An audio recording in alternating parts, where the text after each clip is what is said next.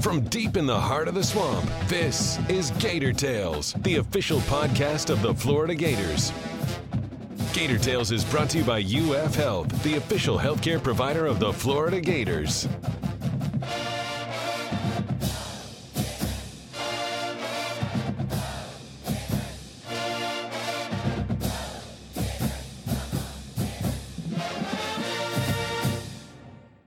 Welcome to Gator Tales. I'm your host, Adam Schick. Being a Gator great is generally synonymous with outstanding achievements in Gainesville, but when you have world-class talent, the pinnacle of your career tends to take you even higher. Florida athletes have a long history of Olympic success, especially when it comes to the pool and the track.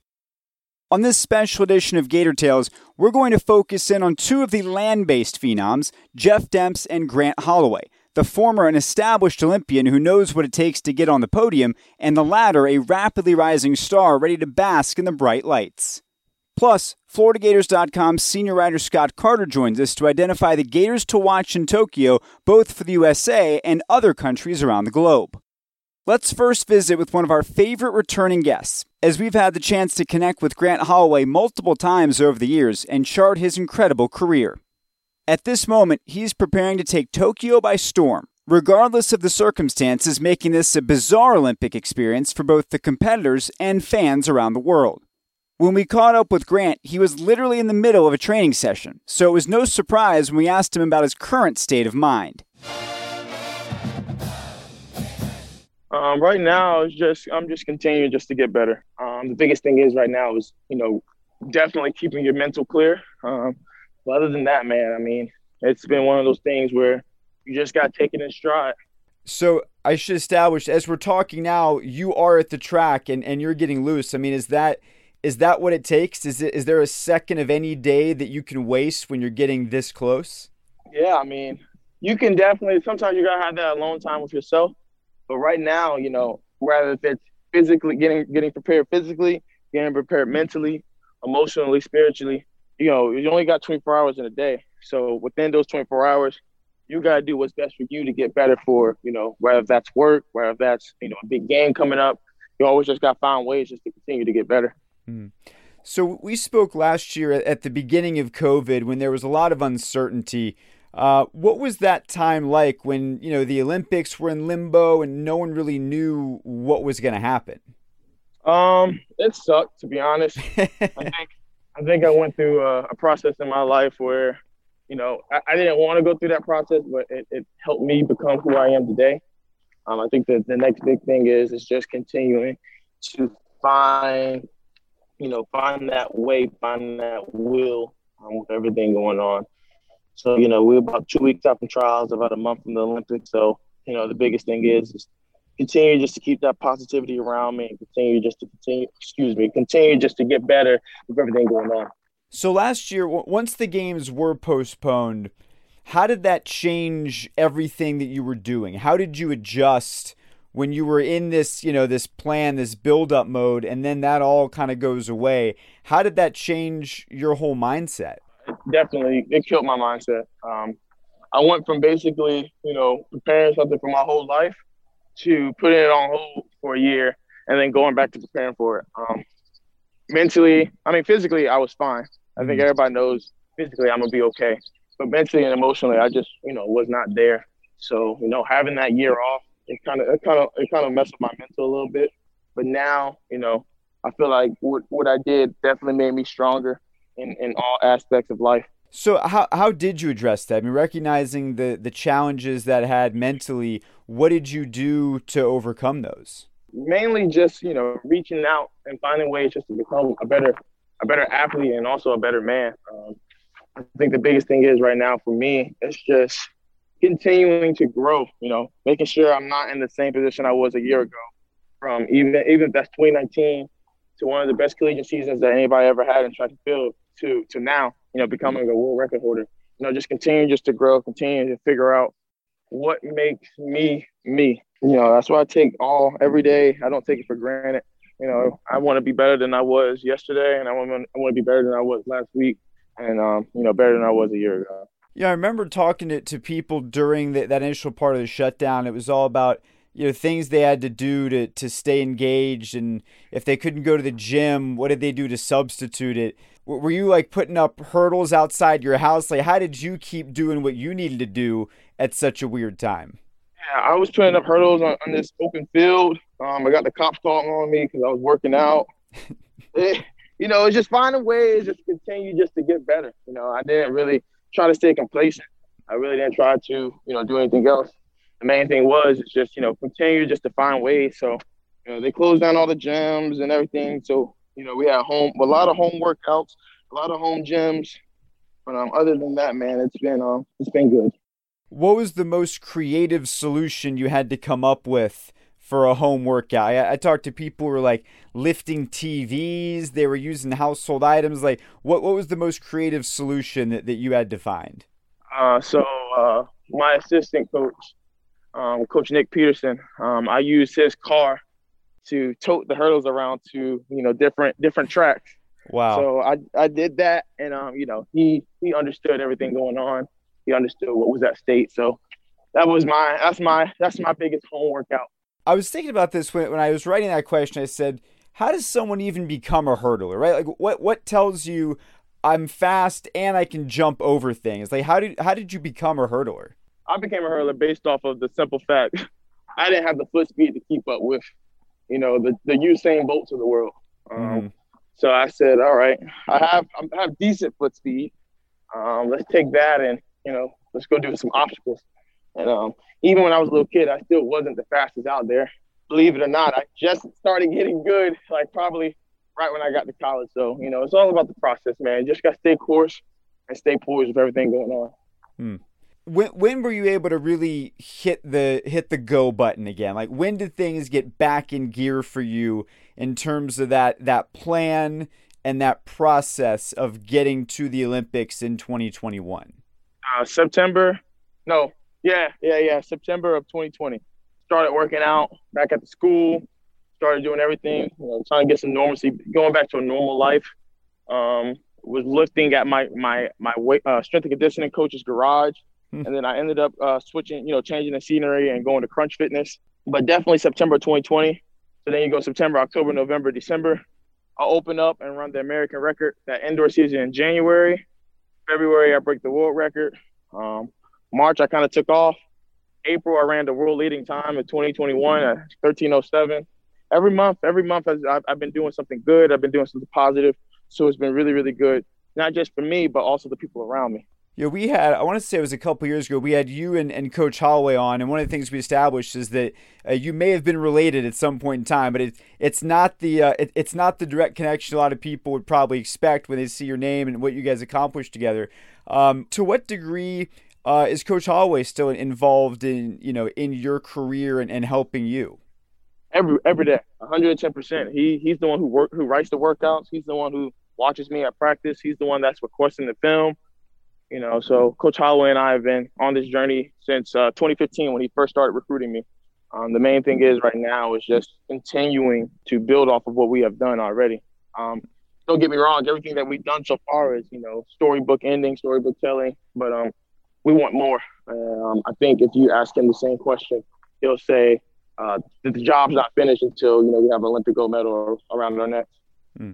And thinking too about just the relationship that you and other of your former teammates still have with the Gator coaching staff because of that ability to train for what's next.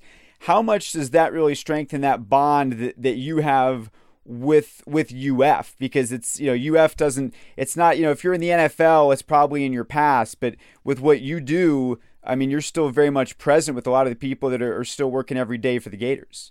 Right. So, I have a real good relationship. I don't want to say with all the coaches, but I'm pretty sure all the coaches either know of her or heard about me. For example, let's use Cam Newbauer, the women's basketball coach. Mm-hmm. I'm really into, positivity, mental stuff like that. So I want to be able to, talk with the other females on that team to make sure that, that their mental is doing everything as well. You think about Dan Mullen, you think about Tim Walton, prime example, Tim Walton. He allows me to go upstairs and sit with his wife, Sam, during the softball game sometimes. And, I have some of the best conversations with her.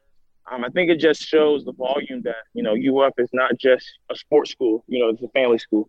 So it just goes everybody's connected in some way or form, and everybody really really enjoys each other. You mentioned softball. We had your other half, Katie Chronister, was on with us last week, and she talked about the friendly competitions you guys have. So I'm curious, what kind of games are advantageous for you? And then in what spots do you say, no, I'm not doing that because that's not going to go well for me? Like, do you try and streamline which competitions you guys actually do? You have to. You don't want to put yourself in a situation where you're going to lose. We just kind of if it happens, it happens. We don't really say, oh, we're going to do this on this day, But, the friendly competitions are definitely there. I'm very competitive at heart. So it kind of makes it even better because we can say, all right, I won, and we have the bragging rights for that hour or two. But the main thing is we're both competitors. So whether if it's on or off the track, we're always getting better mentally. What's the most recent battle you've won and then that you've lost, if you can remember? I ain't lose because I'm Grant Holloway. But the last one I remember vividly, we was at Dave & Buster's and we were playing Basketball Connect 4. I think that was probably one of the most intense 5 minutes of my life. I've never heard of Basketball Connect 4. Mate, go to Dave & Buster's. That sounds like fun, though. Oh, my God. Best game ever. Yeah, I could definitely I could get into that for sure. He said I could definitely do that. Yeah, that's something I could probably do, That's doable for me. I don't know if I wouldn't do it against you, but I would do it against someone I knew I could beat probably, same way. Exactly. Never put yourself in a situation you're going to lose. That's right. Looking at your social media, you're very engaged on social media, and you're always quoting other athletes and other figures, and kind of putting that out there. Who inspires you? Who do you look up to out in the world, and why? I think the main person that inspires me is definitely my father. He does a lot of things not just for himself, but for others in the community. So I think I definitely get that inspiration from him. But for me, it's always just, expanding who I know. I think that's really the main thing that I do, the main thing that I say. Well, if it's me reaching out to, like yesterday, me reaching out to RG3 because I see him doing hurdles, or if it's me reaching out to Justin Gatlin, Olympic gold medalist. Mm-hmm. It's always just finding ways just to stay motivated. Another thing I noticed is you've got a lot of esports content on your feed. When and how did you become interested in esports? I think that just came naturally. Definitely at a young age, I was already playing video games. And then as I just got older, I think that was just something that, I just stuck with. And it definitely worked out well. I don't know if this, I may be stereotyping too much here, but I feel like a lot of people that are big in esports do so because they aren't able to do it in physical sports like you can. What does that competition in esports give you relative to competition on the track and your physical physical challenges? I think it just gives you another source of adrenaline.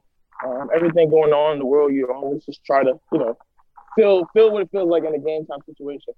So right now, I know I love playing Call of Duty. I love being the last one alive and clutching out for the team. That just shows who you are as a person and just continue just to get better.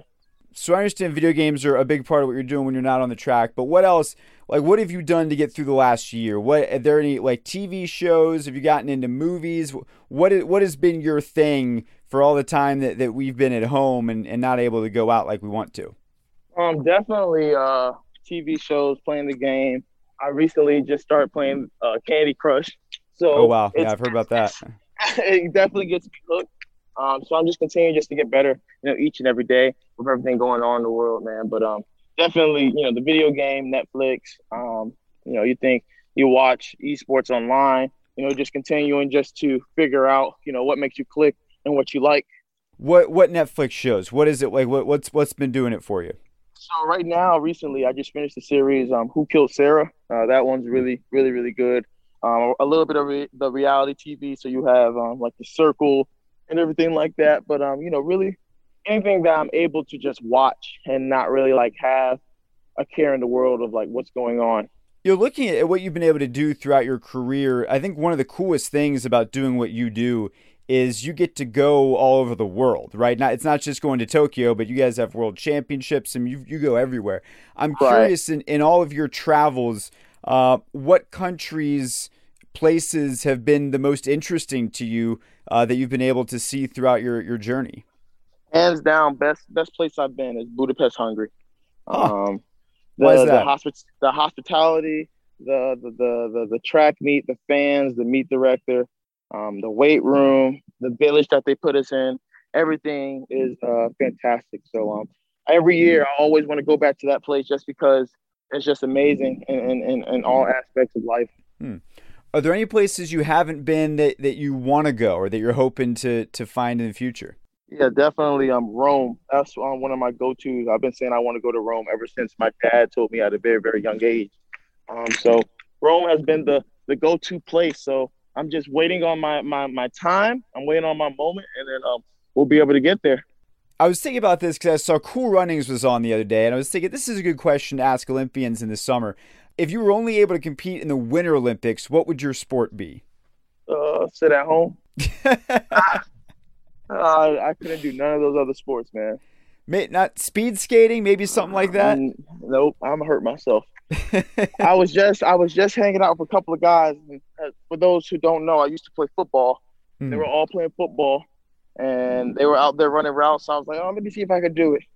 I tried to do like a little shake a bigger, like some Popeye's chicken, and I felt like I hurt my back. So I can't do nothing but go over these hurdles now. So that's always the end goal. Stay in your lane, right? Literally and figuratively, stay in your lane. Exactly. Yeah.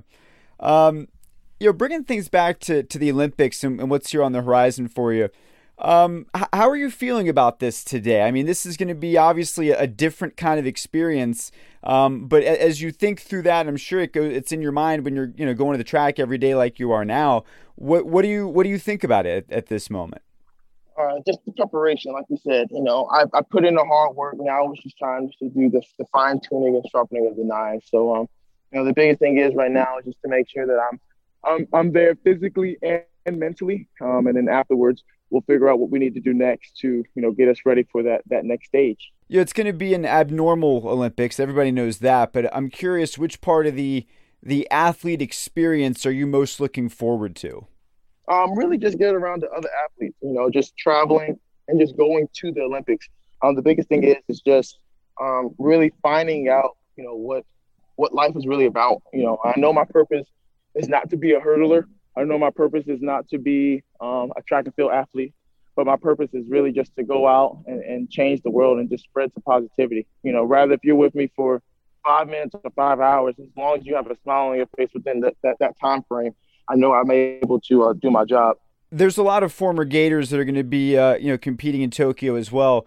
Which of your Gator teammates are you most excited to be with and to share that journey? Definitely, Caleb Dressel is high up there. You got a couple of my training partners here at the University of Florida, like Howard Jefferson. But definitely for what Caleb has done on USA Swimming, I think it's going to be a big Olympics for him. As you get ready for this, there's a lot that comes with the Olympics, especially if you're considered a favorite like you are. What's happening now in terms of the sponsorships and all? When does all of that stuff come into play, or has that not happened just yet?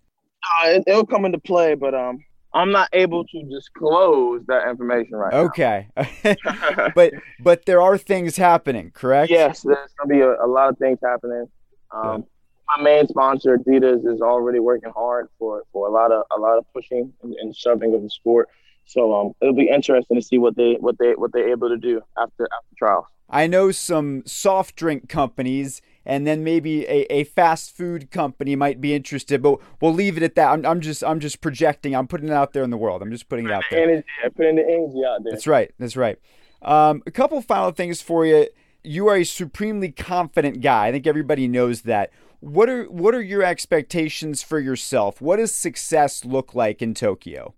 Win. It's a simple word. It's a simple thing. What everybody is. It doesn't matter if you run fast. It doesn't matter if you run slow. As long as you win whatever race you're in, whatever lane you in, then that's the recipe for disaster. Where do those expectations come from? Is it all internal for you, or is it also fueled by by external forces as well?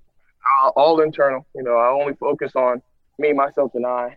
My lane, my space, my 10 hurdles, my pair of blocks. The biggest thing is just really figuring out, what makes you click as an individual. So other than that, man, I feel like I'm ready. I feel like I'm prepared. I think right now I'm just sharpening those knives a little bit just to make sure everything works out well. Final question for you. I would say if, but I think you would say when you win medals. Have you thought about where you're going to put them? What are you going to do with these medals once you start collecting these guys? It all depends on what my pop wants to do. He has a nice little Hall of Fame shelf of me and my brother at home. So he might get first dibs on it. He might not. So it all depends on what happens next. But you won't put it in the sock drawer, right? I've heard people put them in the sock drawer. It's like, why would you go to all this trouble and put it in the sock drawer? That's a waste. You don't want to do that. That one's bad. That one's bad. Well, Grant, thank you so much for your time. We'll let you. I know you're in your warm up now. We'll let you get back to going full speed. And I think Gator Nation is obviously so excited for you. We're all rooting for you in Tokyo here in what is just a matter of weeks at this point. And I appreciate you. Thank you so much for having me on the show. Thank you for all your hospitality. Thank you for the trust and the believing in me. My hat goes off to you and Gator Nation itself. While Grant Holloway and Caleb Dressel are the biggest threats to become stars in Tokyo, they're far from the only Gators looking to make their mark on the international stage. We enlisted Scott Carter to get us up to speed on all of the Gators to watch, of course starting with those two headline grabbers from the track and the pool. Sure, you said it yourself, Adam. I mean, these two guys are being billed as two of the real stars for the U.S. Olympic team, not just the Florida contingent there. We're talking about the U.S. team, and really on the international stage, they are right now the best at what they do. Let's start with Mr. Holloway, who I know you talked to about, this upcoming experience. I mean, this guy is considered, I think, the elite hurdler right now in the world. He didn't disappoint at the U.S. Olympic trials, and he, we saw him kind of evolve at Florida from this guy who got here, who was quite frankly more known at the time, I think, by the Florida fan base, at least, as a guy who was a really good football player up north where he grew up, and decided not to play football, but joined Mike Holloway in the track program. And all he does is go out and basically rewrites the record books in the hurdle events. And certainly, winning that national title back in 2019, I was there. And I just remember kind of at that event, it almost had a mini Olympic feel because you knew Grant was the star of that event. And everyone was just waiting to see what he would do. And he went out and I'm pretty sure beat the NCAA record at the time. And since then, he's remained here in Gainesville, still trains here, and has gone around the world at a lot of international events since then, and has really built toward Tokyo. And, we all know that was supposed to happen last year. He's had to wait an extra year. But, you still see him around campus. You still see him really engage with Gator fans. It's cool to see it. He's got that just infectious personality that is hard to not root for him. And I'm looking forward to see what he does. And then you mentioned Caleb Dressel. I mean, Caleb's been on the Olympic stage in Rio, won a relay medal, but now he's the face of the American swimming team. And, he's in the those premier sprint events, and that's his ticket to stardom. And he's a world record holder, American record holder. I think people are looking at him. He's only 24 years old going into these games, so people are looking at him. Is this the next Michael Phelps for the U.S.? And it's certainly he's already made a strong claim to that. We'll see, but he's going in as the favorite. It's going to be a surprise if he doesn't come back with some gold in Tokyo. And And you have these two guys, Adam, it just kind of plays into that Gator Nation theme that, we hear about if you follow the program closely. And it's true. I mean, these guys are as big of a celebrities or performers in what they do as anyone in the world. Now here on campus, they're just Grant Holloway and Caleb Dressel, right. kind of guys that you see and, you talk to and you just kind of admire what they do. And, I can't tell you how many times I've left here or driven for lunch and I've seen Grant out there working out and thinking to myself, man, he spends his lunch probably the way I should spend my lunch for. but it's cool to see. I mean, that's just a tribute to really the coaches like Mike Holloway and Greg Troy and Anthony Nesty and getting these guys to believe and coming to Florida that they can achieve their dreams. And that's Olympic dreams. And, you look at the Florida Gators over the decades. I mean, these aren't the first guys to be on this stage and have a chance to win gold. And I doubt they're going to be the last, but they're certainly the guys right now who are the stars in that world and what they do. Yeah, and this is the moment for those sports, right? They only get really one chance to shine every 4 years where the world is watching.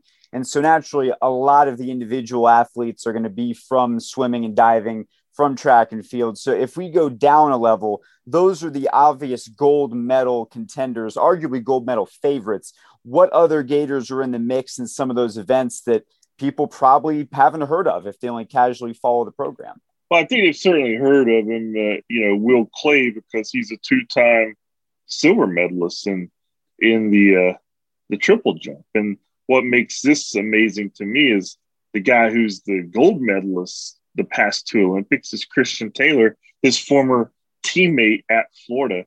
And I remember looking back, one of my first stories I did on track and field in this job back in 2011 or so, probably. I remember going over there and talking to Christian Taylor and Will Clay, and there was another kid in the mix, Omar Craddock at the time. And these three guys were like number 1, 2, and 3 in NCAA at the time in their event. And, they all talking about the Olympic dream. And I'm thinking, I've written a lot of those stories and that's how they have to think. But inside you wonder, okay, it's going to be tough for them, but they're in a good place. Maybe they can do it one day. I remember sitting there watching the 2012 games about a year later in London. And there's Christian Taylor winning gold and Will Clay winning silver at the Olympics. And I'm thinking, man, I just remember talking to those two guys over at the track one afternoon, right, just casually. And it's just, those are the kind of stories you get. And Will Clay, this is his third Olympics now. So without Christian Taylor in the mix, he would have been in the mix, but he recently blew out his Achilles tendon training. So he's unfortunately not able to compete. But Will Clay is going to there as one of the favorites. And, he's, I guess, getting up there to be an Olympian now. I'm guessing he's in his early 30s, probably 31 or so. But he's one of the names to watch. And, there's also those stories, Adam, that really what makes the Olympics so special to me is like I did something on Natalie Hines, a former swimmer, this week. And, Natalie was here, really good swimmer at Florida. Tried to make the Olympics in 2016, did not make the team. Graduated, decided, what, I'm going to give up swimming. I'm kind of going to look to do other stuff. Got a job up in Atlanta. Then the 2018 World Championships comes around, and she sees all these competitors that she knows, and they're having a great time, and it kind of re-sparked her interest in swimming. So she moved over to Athens and trains with a group of swimmers up at the University of Georgia, like we have here at Florida in Dressel and Ryan Lochte and all those guys. Well, she's up there and she's going to the Olympics as a member of the relay, the 4x100 relay. And, so those stories, it's going to be her only Olympic shot, probably. And she's probably not going to come back, just from what I've been reading, with them, a medal. But, to be able to go there and compete on that stage, that's what makes it fun to me, and such a special event. And you got some names in team sports that we've certainly heard, like softball. You've got 3 former Gator softball players, Michelle Moultrie, Aubrey Monroe, and Kelsey Stewart. They're on the U.S. national team. Softball is back in the Olympics now for the first time since 2008 in Beijing. So it's interesting that these young women, that's their dream. Michelle Moultrie's 31 years old. Again, she's been playing for Team USA for 9 years. And finally, the Olympics comes around. She has to wait an extra year, but she still has that shot. And so they'll be back over in Tokyo competing for gold. And I think the Olympics is not on the 2024 Paris schedule. Yeah. So again, this is probably their only chance for Olympic glory. And baseball, Mark Colasavari, the former catcher, he was the backup catcher to Mike Rivera on the 2017 national championship team. He's a leading candidate to be the starting catcher for the U.S. team. He's been playing in all the tournaments leading up to the Olympics. Again, I didn't see that one coming, but he's in the Reds minor league system and gets this opportunity. And again, baseball's back over in the Olympics, and there's a lot of stories. And you know how this works out. And we'll be watching this in July, and I don't know if Bob Costas, is he still doing the Olympics? No. Okay, yeah, Costas got off the Olympic beat. Okay, well, whoever it is, how many times? Tirico. It's all about Tirico now. Mike Tirico. Well, he'll be sharing these stories. And how many times over the years have we seen Bob Costas doing the same? You're like, man, I've never heard of this person, but this is a heck of a story. And that's what the Olympics is more about to me than anything. It's just people chasing the dream and not giving up. I wrote a little something on another former cross-country distance runner here, Genevieve Lacaze Gregson. Mm-hmm. Now she's known as Genevieve Gregson. She married another runner. She's from Australia, came to UF, went to school here, was a co-SEC runner of the year back in 2012, went back home to Australia after college, but now she's traveled the world running really for the last decade, and this is her 3rd Olympics. And again, she said, hey, my time's running out. I know this might be my last, so I don't want to stop without one more shot. And, those are the stories that just pile up for the Olympic Games. And then one final note, too, is that, as we naturally focus on all these Gators that are with Team USA, we do like to talk about how the Gator Nation is everywhere, and that means international as well. There's a lot of Gators that are competing for other countries that wouldn't probably come to mind immediately when you're thinking about the Gators of a Team USA. But nonetheless, the medals still count the same if you win them for other countries too. That's right. I mean, that's what happens with a program like Florida.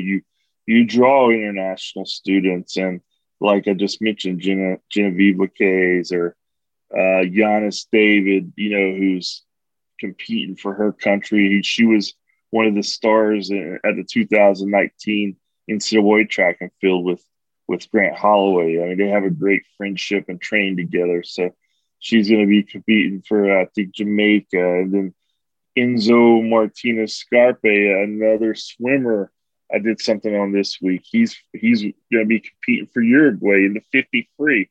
He trains here with the Gator Swim Club with Caleb Dressel, and Caleb Dressel in the same event.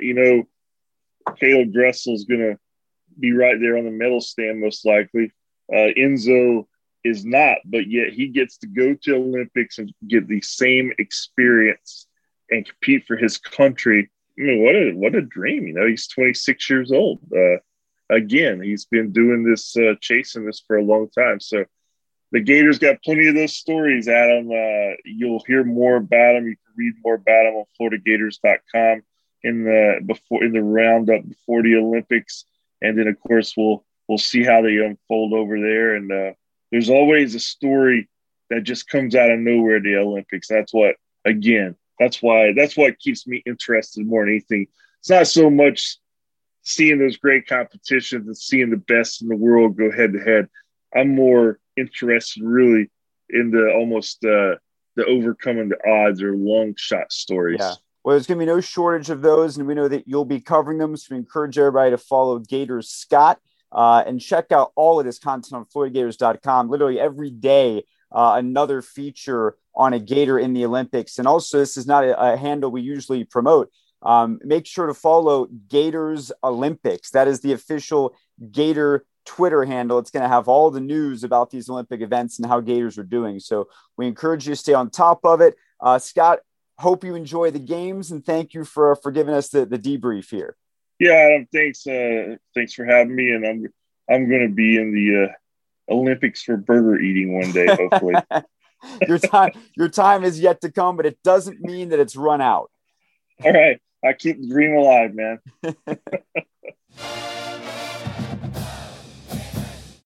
When you think about Gator greats and speed, you likely conjure visions of Jeff Demps blazing by any and everyone in his path back in 2008 when he helped the Gators win their second national title in a 3-year span. What you may not know is that he also had an incredible career as a world-class sprinter, which led to the high of being on the podium for the U.S. in 2012, followed by the low of losing his medal due to a teammate who later tested positive for performance-enhancing drugs. It's been a crazy adventure for Jeff Demps, and we wanted to get the whole story when we spoke to him for our Gator Greats series on the 2008 National Championship team, The Promise Fulfilled. If you missed that special series, we encourage you to go back in your feed and relive those incredible memories, but not until after you've heard him tell his story here today. Yeah, well, so originally, I'm from Winter Garden, Florida. Grew up with my mom and my dad, 2 brothers, 2 sisters. I have a younger brother and an older brother, and 2 older sisters on my father's side. And I kind of started football because I just wanted to get the uniform. Actually, I didn't even like the game. Really? My cousins played, but I didn't care for it. I went to the games with my grandmother on the Saturday evenings and afternoons, but I just like the uniform, man. So that's originally how I got started playing football. Which uniform? Was it a specific team that you wanted? Oh yeah, I played for the West Orange Wildcats. So you were in this. This wasn't like you wanted NFL jerseys. You wanted a Pop Warner jersey. No, yeah, I wanted a Pop Warner jersey. Oh man. Wow! Well, yeah. What was this jersey like? I didn't know that Pop Warner jerseys were that cool. It was, it's so funny, man. It was similar to a Gators jersey. We were orange and blue, with the white. Everything has that white jersey. But yeah, we were, orange and blue.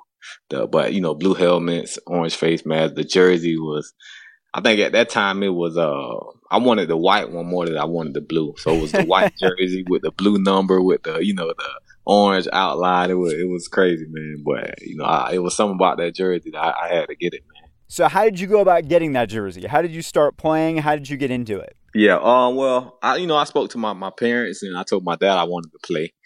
And it's funny, right? Because to this day, the story is like my first actual coach in Pop Warner, he came. Him and my dad were really good friends till this day. So he came over to the house one day and he was coaching, I think, the Mighty Mike team. And my dad mentioned to him, like, hey, Jeff wants to play. And he was like, oh, well, he's not old enough. He's going to have to play flag. Well, I wanted the tackle jersey. So I was like, if I'm playing flag, I don't want to play. But to this day, it's like, oh, well, this kid is tough. You know what I mean? He don't want to play flag. He wants to, he can't play tackle football. Then he's not going to play. So it's like, oh, this is a tough kid. But the whole time, I just wanted the jersey. So that's the reason I didn't want to play flag. So at this point, did you know you were fast? I mean, when I say it out loud, it's a weird question to ask somebody, but when you're known for, when that's your gift, how did you discover that you were really, really fast? And that could be obviously a big attribute to you. Well, I was fast in the neighborhood, and then, I used to get in trouble with my mom and she used to chase me around the neighborhood. And I swear, like I would, at least she'll chase me for at least like 100 yards and, all out sprint. And I know, she was fast in her day. So, she couldn't catch me. So I knew I was fast and I would have street races, with my friends in the neighborhood and, things like that. But as far as like real speed, I didn't really know about it until, I got in football. And I think I raced one of the fast guys on the team, and he maybe beat me by a step or so. So that's when I started, to understand that I had a little bit of speed. And, at that age, around, whatever Mighty Mike was, maybe 8, maybe anywhere from 7 to 10, I would say. So football came before track. Yeah, I didn't start track until like real track until almost my 11th grade year. Oh, wow. I didn't take track serious until that. It's kind of to stay in shape. So I didn't get introduced to real track and field until like my junior year in high school. Wow. Yeah. So track wasn't even anything. I didn't even know. The only thing I knew about track was, Michael Johnson. Right. Because the gold shoes, everybody knew that, right? Right. I mean, I see the focus here. It's you gotta play football for the jerseys. You gotta run for the shoes. Yeah, you gotta run for the shoe. It's all about the cloth, man. It's all about the look. Yeah, definitely. It's all about that look. Yeah. So when you started playing football and when you got into it, I mean, was it what you thought it was going to be? Did you immediately find a position? Did you feel like, oh, I'm going to be a running back, or like how did you sort of find your place within football? Like I said, I was fast, and the coaches noticed it early. But I was tough, but I was still a little timid, to take that hit. So, they threw me at free safety to start out. So I was a defensive guy. And but even before that, like say, okay, I got on the team with the Mighty Mites. And I remember this guy, man, I think his name was Chris Lowry or something like that, right? And he was a big kid. And he was like, man, I can't wait for us to get past because I'm gonna knock everybody out, right? And I was terrified, man. Like I couldn't even sleep, man. Like, and we get past on that Friday, and then I got that Saturday and that Sunday to just think about this kid. Just whoever gets in his way, you just gonna destroy. Right. So that's like just off the bat, that kind of messed with me a little bit. So when I started to play, I was kind of hesitant, and in the neighborhood, I was tough, but I ain't never really had no real contact in football. So they put me at safety, and then like I said, I can make the tackle, and I can I can give a nice shot, but it was just me initiating it was the tough part. Mm-hmm. So I was just, they put me at safety, and then I played a little special teams every now and then. So when did you start getting recruited heavily? What do you remember about that process and how Florida stood out to you? I mean, man, I wasn't even a Florida fan. Really? Sorry to the Gator Nation. I apologize, but I was a Seminole, man, like diehard Seminole fan. And it wasn't. I didn't even know. Like I said, my cousins played earlier before I did. So one day, my older cousin comes in to my grandma's house, and he's like, "Who you like, the Gators or the Seminoles?" And I don't know, who from who. And I just say the Seminoles. He's like, "Oh, you like the Seminoles? I like the Gators." And from then on, since we like I said, like 8 years old, I was like, "Oh well, I'm diehard Seminole. Everybody else is a Gator." So I was like the only Seminole in my family for a while. And me and my cousin would fight during the games, like real deal fight. So I didn't even like Florida. I was a big time Seminole guy. And then, so when the recruiting process started, the Florida State wasn't even recruiting me heavy, as a running back. Mm-hmm. They wanted me to come in and, track and field, of course, heavy. And football, they say I was, I think it was Jimbo Fisher who said I was too small to play running back. But their running back, I forget his name. The running back coach really wanted me in, but I wasn't. By that time, I was already disconnected. I think I took an unofficial there, and I wasn't even treated. I don't think I was treated right for the type of fan I was. I'm like, man, when I actually get a chance to go on the campus, go to a game, I expected something different, and I didn't get that. And when Urban came down, Urban was hot. Timmy was there, Percy was there, Spikes, all those guys, and of course I knew of it just because the love of the game I had. And he came to South Lake High School, which in the middle of nowhere, and everybody was going nuts, man. Like, oh man, Urban Meyer's here. Yeah, it was crazy. And then we just built. It was actually Meyer and Mullen was my recruiters. So.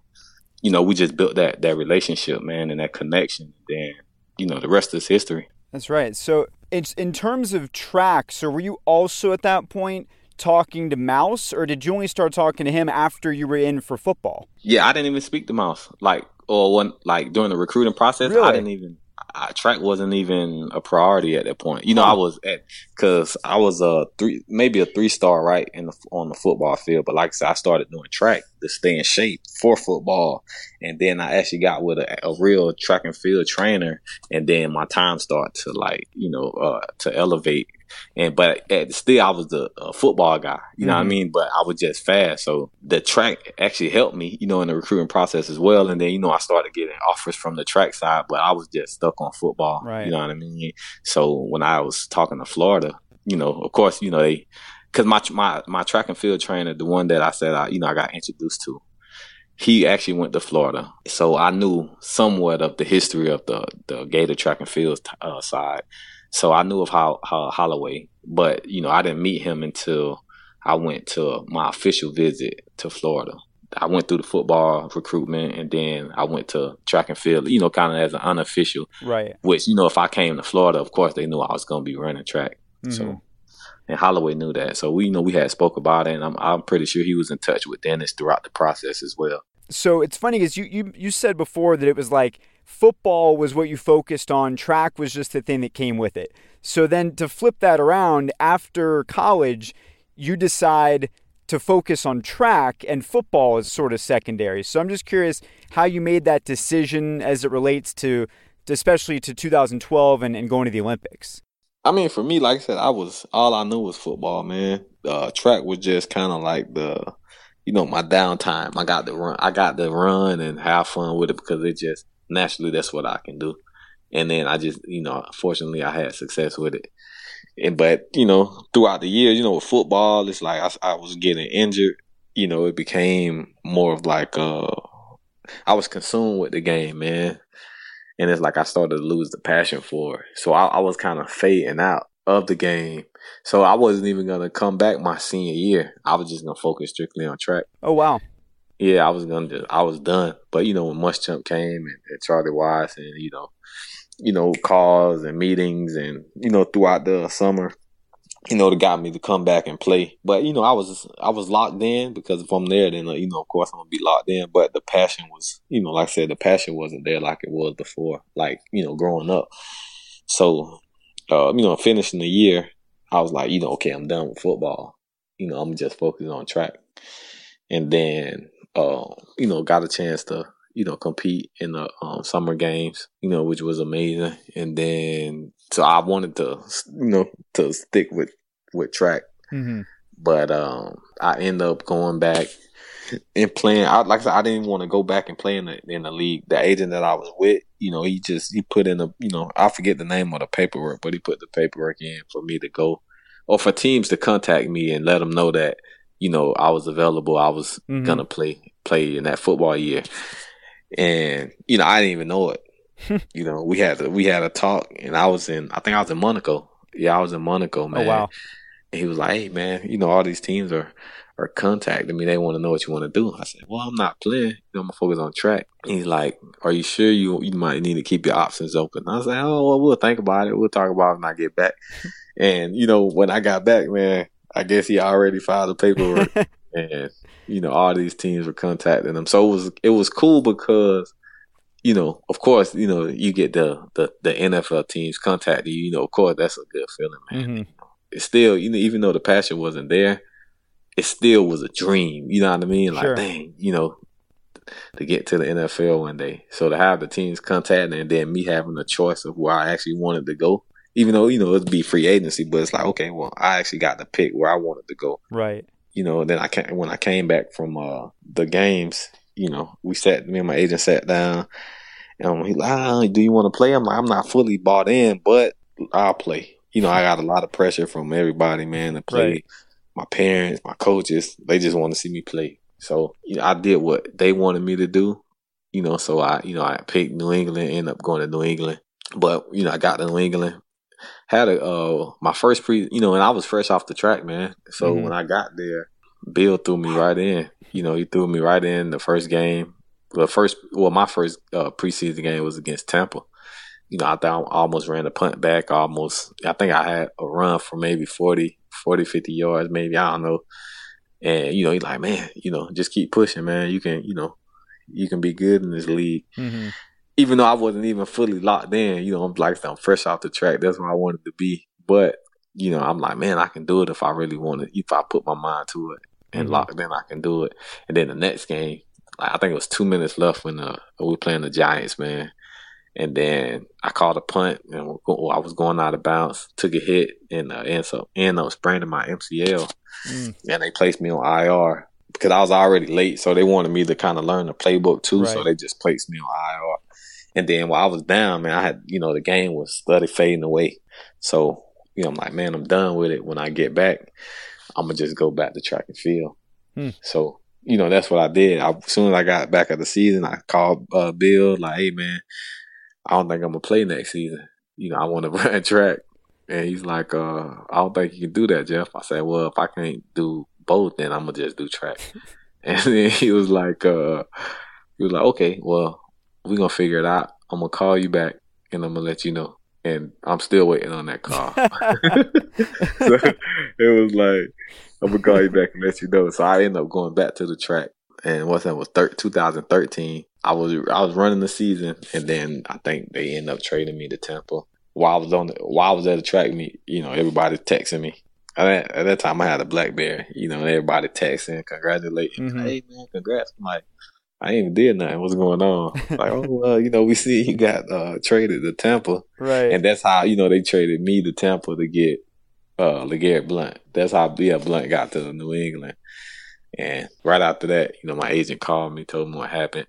And then the GM for Tampa called me and was like, hey, Jeff, we know you run the track, but we hold your rights. We just, picked up your contract. We hold your rights. So if you ever come back to football, you will play for the Buccaneers. I was like, yeah, I understand, but I'm running track right now. And he's like, yeah, we understand. So, we just let keep us in the loop, keep us posted on everything. I'm like, okay. So I finished out the year, and, that year was like a world championship year for the track. And I didn't make the team in the 100. Right after, they found that out, they were blowing me up. Like, Jeff, man, just come down to Tampa for 2 weeks. And if you like it, stay. If you don't, then take off. And I knew if I went to Tampa, I wasn't going to leave, because that's how I was with New England. I went up. I didn't even have a suitcase in New England. Really? And yeah, like, I just went up there. I'm thinking I'm going just for a tryout, and then I come home. They'll make the decision. Then I come back up. Once I flew up to New England, I did a workout, and then they said, well, we keep you. And then that was it. Luckily they let me come home on that weekend to get my thing. But I knew, clothes. Yeah, like, man, let me at least get some shirt and some pants or something, man. But so I knew if I got to Tampa, I wasn't gonna leave. And that's what happened. And I was in Russia. I was in Moscow, man. Well, you're all over the place. Wow. Yeah, I was all over the place. I was traveling, man, with the track. So my agent called, like, hey, man, Mark Dominant, they said they'll pick you up, man, from Russia and fly you down. I said, what? No way, man, I'm not doing that. So I was like, I'll be home, man, and when I get home, we can talk. So when I got home, I'm comfortable. I know I didn't make the team, but they still brought me over to Russia, for the relay. So I'm comfortable. I'm good. I'm like, man, yeah, this is what I'm supposed to be doing. I'm happy. I'm on the track. I'm doing good. I got my contract, everything. And then, everybody was calling me, hey, Jeff, man, you got to do this, man. You need to go play football. Like I said, I didn't follow my heart. For me, following my heart was being on the track. Because like I said, I had lost the passion for the game, man. And then, when I got back, my mom, my dad, well, I won't say my mom. I say most of my dad, he just, he loved the game, and he understood how I felt about the game. But like, at that point, the passion was gone, man. Like, all my coaches, my ex-teammates called me, hey, Jeff, man, I think you should go play. And I end up going to Tampa, man, for those supposedly 2 weeks, and I stayed. And like I said, I was, and again, it was maybe a week. I was a week from coming from Russia. So I was still in track shape. And then when I got there, I was practicing, and those guys were just excited to see me run, man. Like, in practice, they were, I was with the scout team at first, and everybody was just like, man, we never seen this kind of speed. Like, it was just going crazy. I think I had like a reverse on the scout team, and Darrelle Revis tried to touch me or something, reach out and grab me, and like, he wasn't even close, and everybody like went crazy, man. You left his island, I guess. Yeah, I left his island, man. Right, I left his island. So it was like maybe a couple weeks later, and then Greg Schiano, like, man, he called me in like, Jeff, we're gonna activate you this week. I'm like, oh, okay. So he activated me. I play against the Cardinals. And, I have a couple good runs or catch or whatnot. And then that following week, they put in like a whole package for me, man. Now, mind you, I'm only, at this point, I'm maybe close to a month from being removed from track. Right. But they put in a whole package for me. Just because I guess they see the potential or whatnot. Right. So they put in the whole package in that week leading up to the game was getting ready for Philly. And that week leading up to the game, like I'm just flying throughout practice, right? I'm just, this is how we practice at Florida, so this is all I know. Right. Like, and, one of the guys called me over, like one of the older guys called me over, like, Jeff, man. He was like, you all right? I was like, yeah, I'm good. He's like, man, you need to slow down. They running you too much. I said, man, I'm good. This is all I know. Right. And then one of the coaches called me over, like, Jeff, man, you need to slow down, man. They're going to kill you out here. But, I'm good, man. I'm in shape, everything. But I'm in track shape. Right. So, right. Get into the game, man. It was a freak play. I caught a screen pass out of the backfield, and I didn't even get touched. As soon as I turned, like, my groin and my lower abdomen just snapped. I was supposed to come back in like 6 to 8 weeks, but Mark Dominic was out at the practice field one day, and I was doing my rehab, and I guess he didn't like the way I was looking. He felt like I probably need to be further along, and they decided to put me on IR, and it killed that season. Every time I got hurt, man, I was losing the passion for the game. Right. So after that, I'm like, okay, I had a decision to make. So then, the end of the year comes, and we're doing our rounds with the coaches.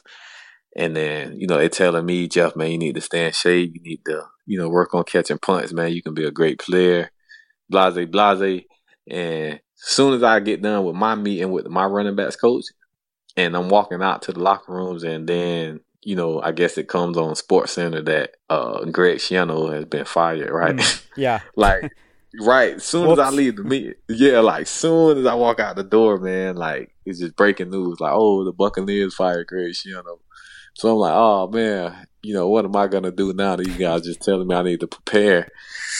And then the whole coaching staff gets wiped out. Right. And then they bring in Lovey, and Lovey calls me. I'm at the track when Lovey calls, like, hey, Jeff, man, I think you should, stick to football. I think you can be a great player in this league. I think you should just, lock down and focus and come to camp. And I said, okay, well, I'm going to give it a shot. So I the first time, like, I get ready for camp. I come in, I think I have a really good camp, and they end up putting me on practice squad. I was devastated, man. I was like, so Lovey put me on practice squad. And the first couple of weeks I was down, man.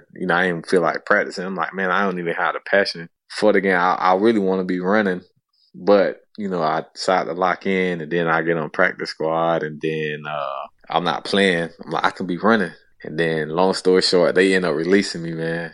And I went to Indy. And then I played, I was on practice squad there, hopefully, shooting for a job to play.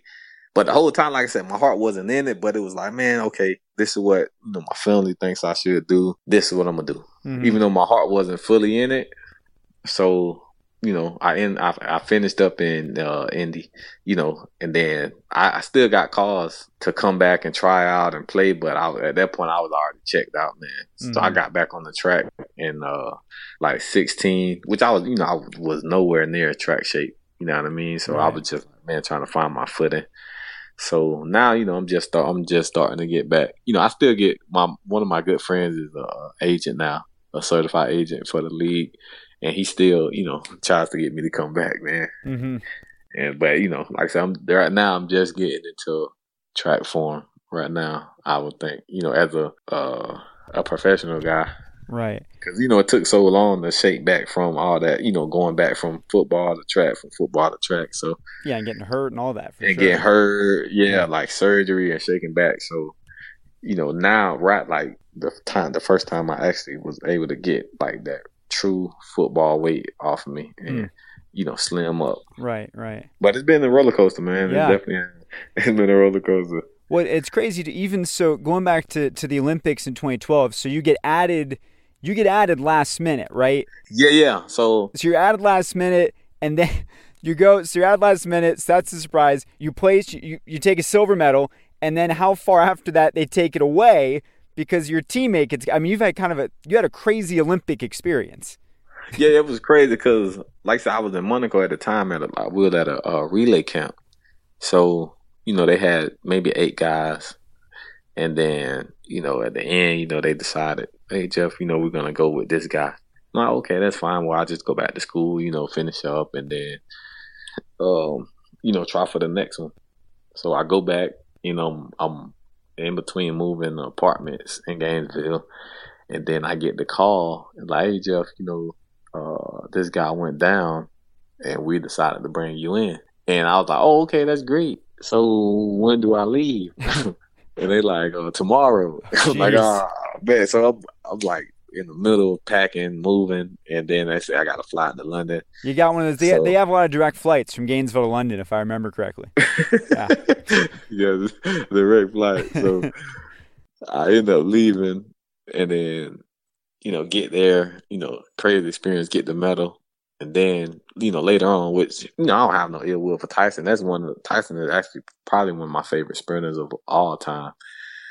So, when he got in this situation and the medals were taken away, it wasn't no ill will. It was, it was one of those things, man, where you put your trust in the wrong people sometimes. Mm-hmm.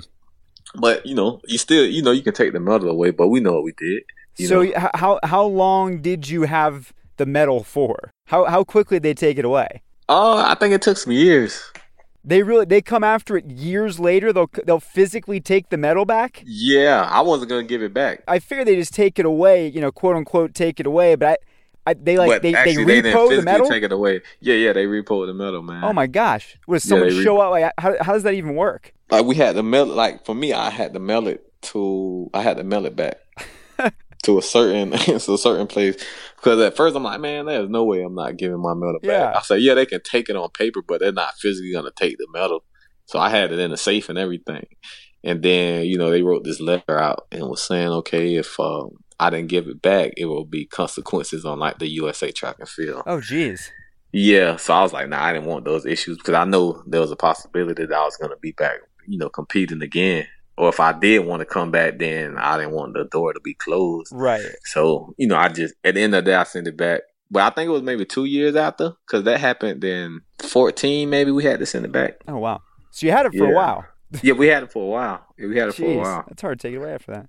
Yeah, I held it as long as I could, man. You've had quite a journey. Yeah, man, it's been a journey, man. It's still going though, man. I'm gonna go till the wheels fall off, man. What happens when the wheels fall off? What do you see? What do you see next for you after your cleats are hung up? I'm not sure, man. I don't know if I want to go into the coaching field or the training field. Like I said, I have a crazy passion for it. So, possibly, owning my own facility one day, being able to train guys, speed coach, something, something that involves, football or track, and then, possibly just making a business out of it, man. But other than that, right now, I don't know. As long as I'm doing something that makes me happy, man, that's for sure. Amen. Well, Jeff, thank you so much for talking to us and sharing all these stories. Thank you, my man. I appreciate the time. That'll do it for this episode and this season of Gator Tales. If you missed any of our Gator Greats series from the last year, we encourage you to scroll back in your feed to hear the stories of the 04s and their back-to-back dominance in 06 and 07, the 06 and 08 football national title teams, and more. If you've already listened to those, then your work here is done, and we'll be back in August to launch a new season focused on the start of the 2021 football campaign.